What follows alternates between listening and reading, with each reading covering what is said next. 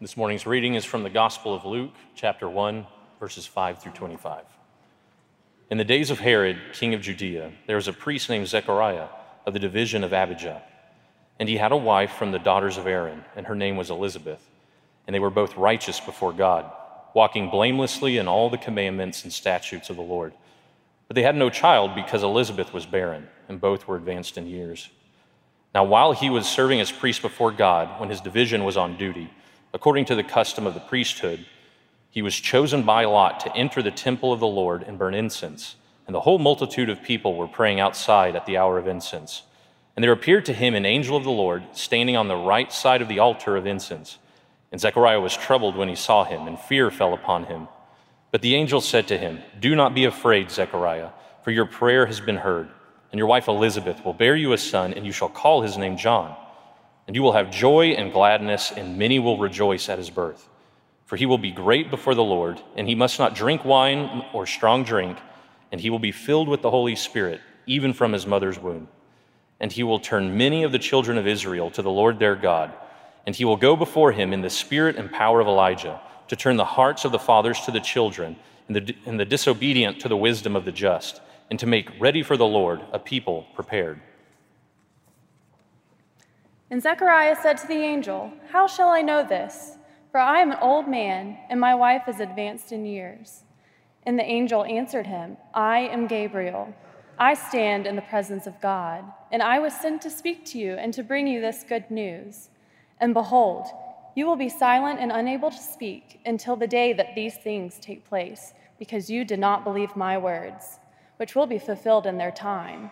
And the people were waiting for Zechariah, and they were wondering at his delay in the temple. And when he came out, he was unable to speak to them. And they realized that he had seen a vision in the temple. And he kept making signs, and they realized that And he kept making signs to them and remained mute. And when his time of service was ended, he went to his home. After these days, his wife Elizabeth conceived, and for 5 months she kept herself hidden, saying, "Thus the Lord has done for me in the days when he looked on me, to take away my reproach among the people." This is the word of the Lord. Thanks be to God. Amen. Thank you, Clint and Jessica. I'm grateful. Father, we are so thankful for your word. Thankful that we're in a church that upholds Scripture as truth. Thankful for a body of believers who come hungry and thirsty. Thankful that when that hunger is not as intense as it should be, we trust in you to create what we could never create. Lord, we ask that you would cause these very familiar stories of this gospel and the other gospels and of what the prophets foretold to not be lost on us because of familiarity, but we would see anew the glory of the gospel, that you would silence distractions right now, even the noise of the season, but would cause us to be present, that we might be transformed by the work of the Holy Spirit. I pray that for myself and for all who are here. In the name of Jesus, amen. I really want to encourage you as we move through Luke 1 and 2 over the next several weeks to take time to read and reread these narratives, to imagine the conversations that were taking place amongst those present, as well as in the minds of those who are being impacted by these events. It's really amazing that all of this happened and that all of it is true. Advent and Christmas, this wonderful season, is full of so many signs. Some of them began to appear even months ago, but now they're all upon us. And every one of our senses is impacted. The eyes see lights and behold the wonder and beauty of the ways in which trees and homes are decorated. Our ears begin to hear songs that we love to sing and hear played.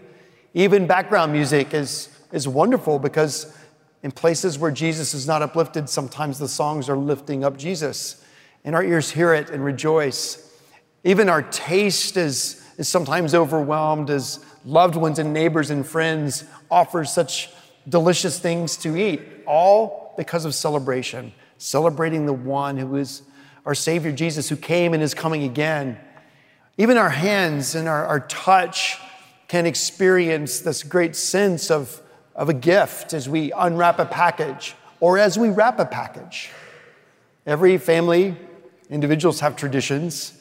Many of them are similar, but some are different. I don't know how it works in your family when you grew up or how you do it now as an adult, but I wonder if you had the Christmas wish list, if you asked your children or your spouse, what is it you want for Christmas? And you begin to make a mental note of what that looks like. I'm sure many of you have done that. And there's a part of that that's good, I guess. I certainly do it with my wife and in our family. But there's a part of me that really dislikes that. And the reason is because we miss the unexpected. It's wonderful to know that you've asked for something, requested something, and that it's likely you're going to receive that. I know there's husbands and wives that simply look at one another and say, tell me what you want for Christmas. And some even say, why don't you just go buy it for yourself? That is not romantic. Men, I want you to put the man back in romance. Go out, buy your wife something and surprise her. It's lost when we don't really think of it. Now, why would I bring this up?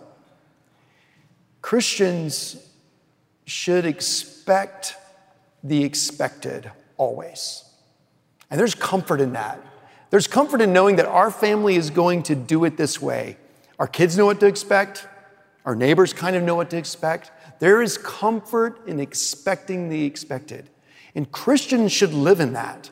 We should live in the confidence of what God has promised, what He has already given us. And we should expect the expected. But there is another aspect of the walk following Jesus, and that is that we should expect the unexpected. We should live in anticipation of that which we can't expect. And the reason this is really important is because this is what's happening in Zechariah's life. This story that you just heard read, and one we're going to be in over the next several weeks through Luke's narrative of the coming of Christ, is really remarkable because there's a fulfillment of things that they were promised, that they were to expect, that is now coming to fruition. But there is so much that's happening that they could never have expected. When we live in the expectation of the expected, we can find comfort in that, even comfort in the rhythm. But there is a dangerous side to that too, where we can become complacent. And what is a good rhythm just becomes a ritual. And we're not really engaging the wonder of what's taking place. When we live not only in expecting the expected, but expecting the unexpected, this is where this awe and wonder continues to be stirred in us. When suddenly things that we could never have expected are beginning to happen. And it has to do often with the signs that God has given, the signs that He has provided. The cover of our bulletin says Signs and Wonders because that's the title of this series we're going to be in.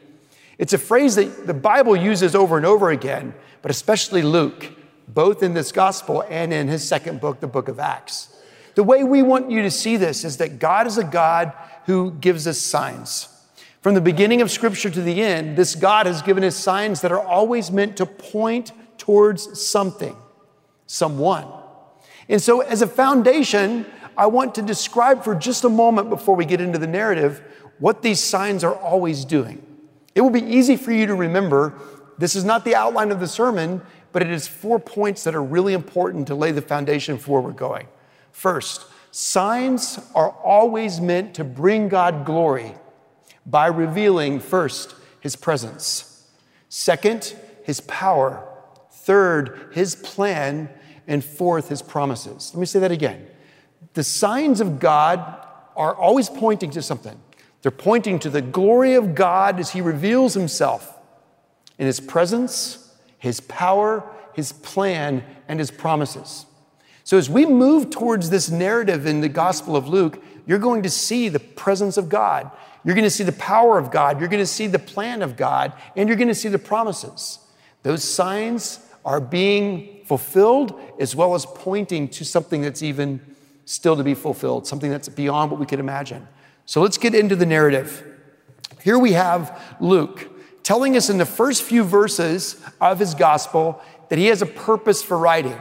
He says, I'm writing to give you, Theophilus, an orderly account for the things that have happened. You need to have a certainty regarding them. So Luke, who was a physician, went to great lengths to make sure, as he interviewed people, what actually took place. What did people see? What were the signs? What was the wonder? The miracles took place. The words of Jesus were amazing. And Luke has the ability to be very methodical, very systematic, and he's doing it on purpose so that this young individual, Theophilus, might have certainty for the hope that he has been taught. And so then Luke moves towards his beginning, and he starts with Zechariah. Now, Zechariah is a priest. He is a priest who is described by Luke as being righteous, just like his wife Elizabeth. This is important. Righteous does not mean perfect. There was a perfect Adam and there was a perfect Eve. Sin entered into the world. They were no longer perfect, and no man born or woman born since has been perfect except for the second Adam, who is Jesus Christ. So whenever the word of God says that someone is righteous, it does not mean they're perfect. They're sinners just like you and I. What it's pointing to is that they believed in the future promise of a coming Messiah, and it was counted to them as righteous. So they were believing that there was going to be a Messiah. There was going to be a Redeemer. And so they're righteous. Zechariah is called to be a priest. He's part of this division. Now, to help you understand the significance of this, there were 20,000 priests at this time. Okay, think about that. 20,000 priests. They were divided into 24 divisions. King David is the one who did that in 1 Chronicles 24:10. And so 2 times a year, each division would come to serve at the temple. They would serve from Sabbath to Sabbath. And there was a bunch of them. But then they would cast lots. And the lots would fall on an individual that was then going to enter into the temple and burn the incense. This was a big deal. It would only happen to you as a priest once in your lifetime, if at all. And so now Zechariah has had the lot fall on him. He is about to enter into the temple, and there is going to be a sign pointing to something that's beyond anything that he could imagine. So watch what happens. Zechariah, this righteous man of God, is moving into the temple. As he moves in, fulfilling the obligation that he's been given, the calling that he's been given, I want you to note, he's just doing the ordinary task, the normal task that a priest is called to. Often God reveals signs and wonders right in the midst of the ordinary, right in the normalcy of life. And that's what's happening. The people, Luke tells us, are outside the temple. And what are they doing? And this is a great lesson for the church. They're praying. All of them, they're there and they're praying. And then Zechariah moves in. As Zechariah moves in, he is about to experience the presence of God, the power of God, the plan of God, and the promise of God. As he enters in, he encounters an angel. To the south side, inside the temple, this angel appears. Verse 11. There appeared to him an angel of the Lord standing on the right side of the altar of incense. And Zechariah was troubled when he saw him, and fear fell upon him. But the angel said to him, "Do not be afraid, Zechariah, for your prayer has been heard." Let's stop there for a minute. Zechariah is a priest in a time period in which God had been silent. For how long? 400 years. 400 years. 400 years of people being faithful and unfaithful. Some serving the Lord and moving into the temple like this to bring honor and glory to the name, to intercede, to make sacrifices. But for 400 years, not a word. In another way, Zechariah and his wife Elizabeth have also experienced the silence of God. It's not that God didn't reveal his will, it's just that his will was no. His answer to their prayer for a child was no. She was barren. And the shame of which she lived in was overwhelming, so great in that day. And yet she remained faithful. So did he. But the Lord did not give them a child. All the various times that they prayed for that child, and I'm sure they were many, probably multiple times a day. But now, as he enters into the temple, he's seeking to be faithful to the ordinary means that God has given him, the call that he's given him, when suddenly something extraordinary happens. And I don't want you to miss this. An angel is there. It's Gabriel. And Gabriel begins to speak. God's silence is ended.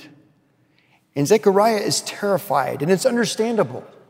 It doesn't mean that he, in that moment, lacked faith. He just had never encountered an experience like this.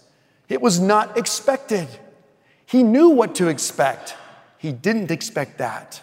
There was comfort in what he expected, and there was a bit of discomfort because suddenly he is encountering something as God intervenes, as he interrupts through his servant Gabriel. So what does the angel say first? Verse 13, "Do not be afraid, Zechariah, for your prayer has been heard, and your wife Elizabeth will bear you a son, and you shall call his name John. And you will have joy and gladness, and many will rejoice at his birth, for he will be great before the Lord, and he must not drink wine or strong drink, and he will be filled with the Holy Spirit, even from his mother's womb." Now just pause for a minute. Read this slowly. Picture the scene. He had an expectation. He had talked to other priests, those who had burned incense before him. What is it like? And now suddenly there appears to him something completely unexpected. And it's this angel. And the angel begins to speak. And then the angel says, "Hey, God has answered your prayer. Your wife is going to have a baby." And he's old. And she's old. And in his mind, he's beginning to think how impossible it is for his wife to get pregnant. The angel continues to speak and says, the child will be named John, which was very unique. And he says, verse 16, "He will turn many of the children of Israel to the Lord their God. And he will go before him," that's Jesus, "in the spirit and power of Elijah, to turn the hearts of the fathers to the children and the disobedient to the wisdom of the just, to make ready for the Lord a people prepared." And then the angel stops speaking. Now just imagine what Zechariah was hearing and how he's processing. His name will be John. Your names matter. In fact, Zechariah's name, it means Yahweh has remembered. Isn't that interesting? His wife Elizabeth, her name means God is my oath. This sign coming from Gabriel is revealing the presence of God, the power of God, the plan of God, and the promises of God. Where's the power? There is an angelic being, an angel, who is speaking to a man and saying, your wife and you in old age are going to conceive. There is an angel speaking to him saying, your son, John, is going to be filled with the Holy Spirit the moment he enters into this world. From the moment. The power of God is seen here, but also the presence. Listen to this. After the angel speaks in verse 18, Zechariah speaks. Listen to his words. How shall I know this? For I am an old man and my wife is advanced in years. That's all he says. And that's all he's going to say for 9+ months.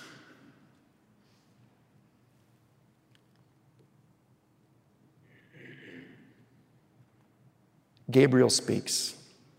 Listen for the presence of God. Verse 19, I am Gabriel.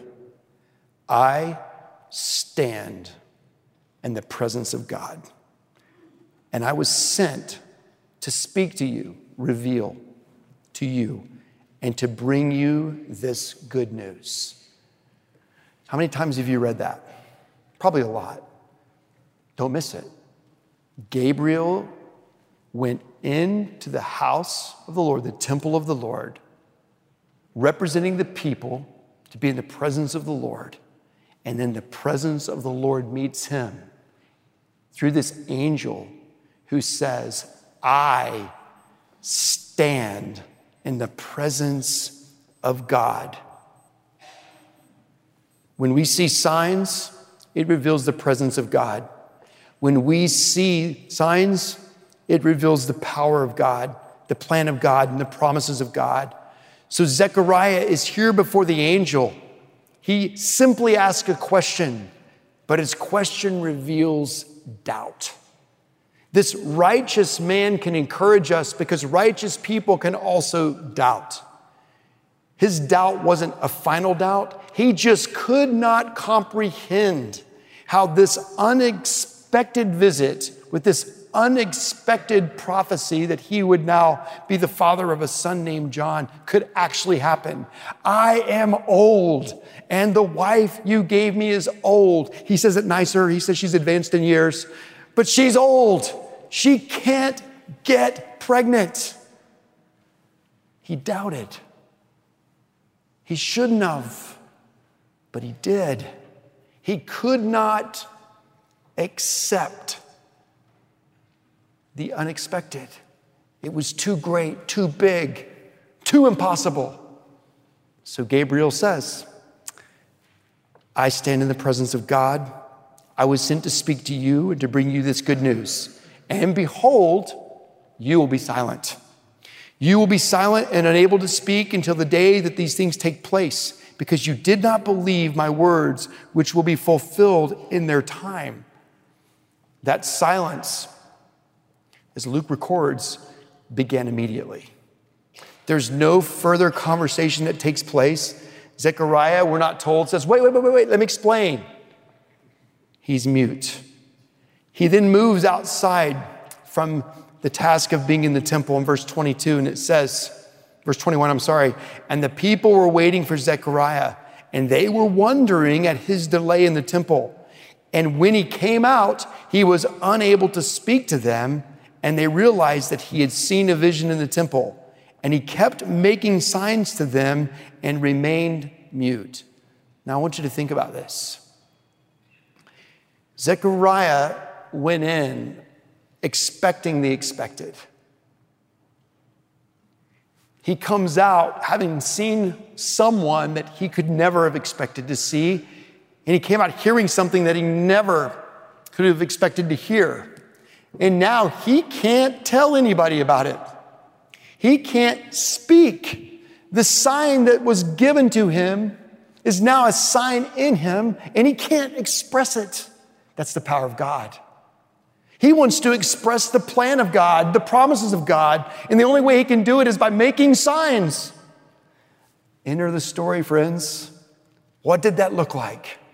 If you were there praying, and suddenly you hear whispers that he's coming out of the temple, what would it have looked like to see this man trying to speak, but he can't? What did the drawings look like? What was the conversation like when he told his bride, you're going to get pregnant. You're going to have a baby. He's going to point to Jesus. He's going to turn people to the Messiah that we've been trusting in. God is no longer silent. This is going to happen in 9 months. Enter into the story. Look at the signs. Look at the wonder. And as you do, what do you behold? The presence of God, the power of God, the plan of God, and the promises. Soon the angel is going to visit someone else. And actually what he says to her is even more unbelievable. because she is also going to have a baby. And she will have never had a relation with a man. It has to be a miracle. And as he speaks to Mary, there's belief. She's not perfect, but she believes. The story will continue, and we will see next week what God has done in the life of Zechariah, who for 9 months had to make signs. And soon his son is going to be born, and he is going to speak.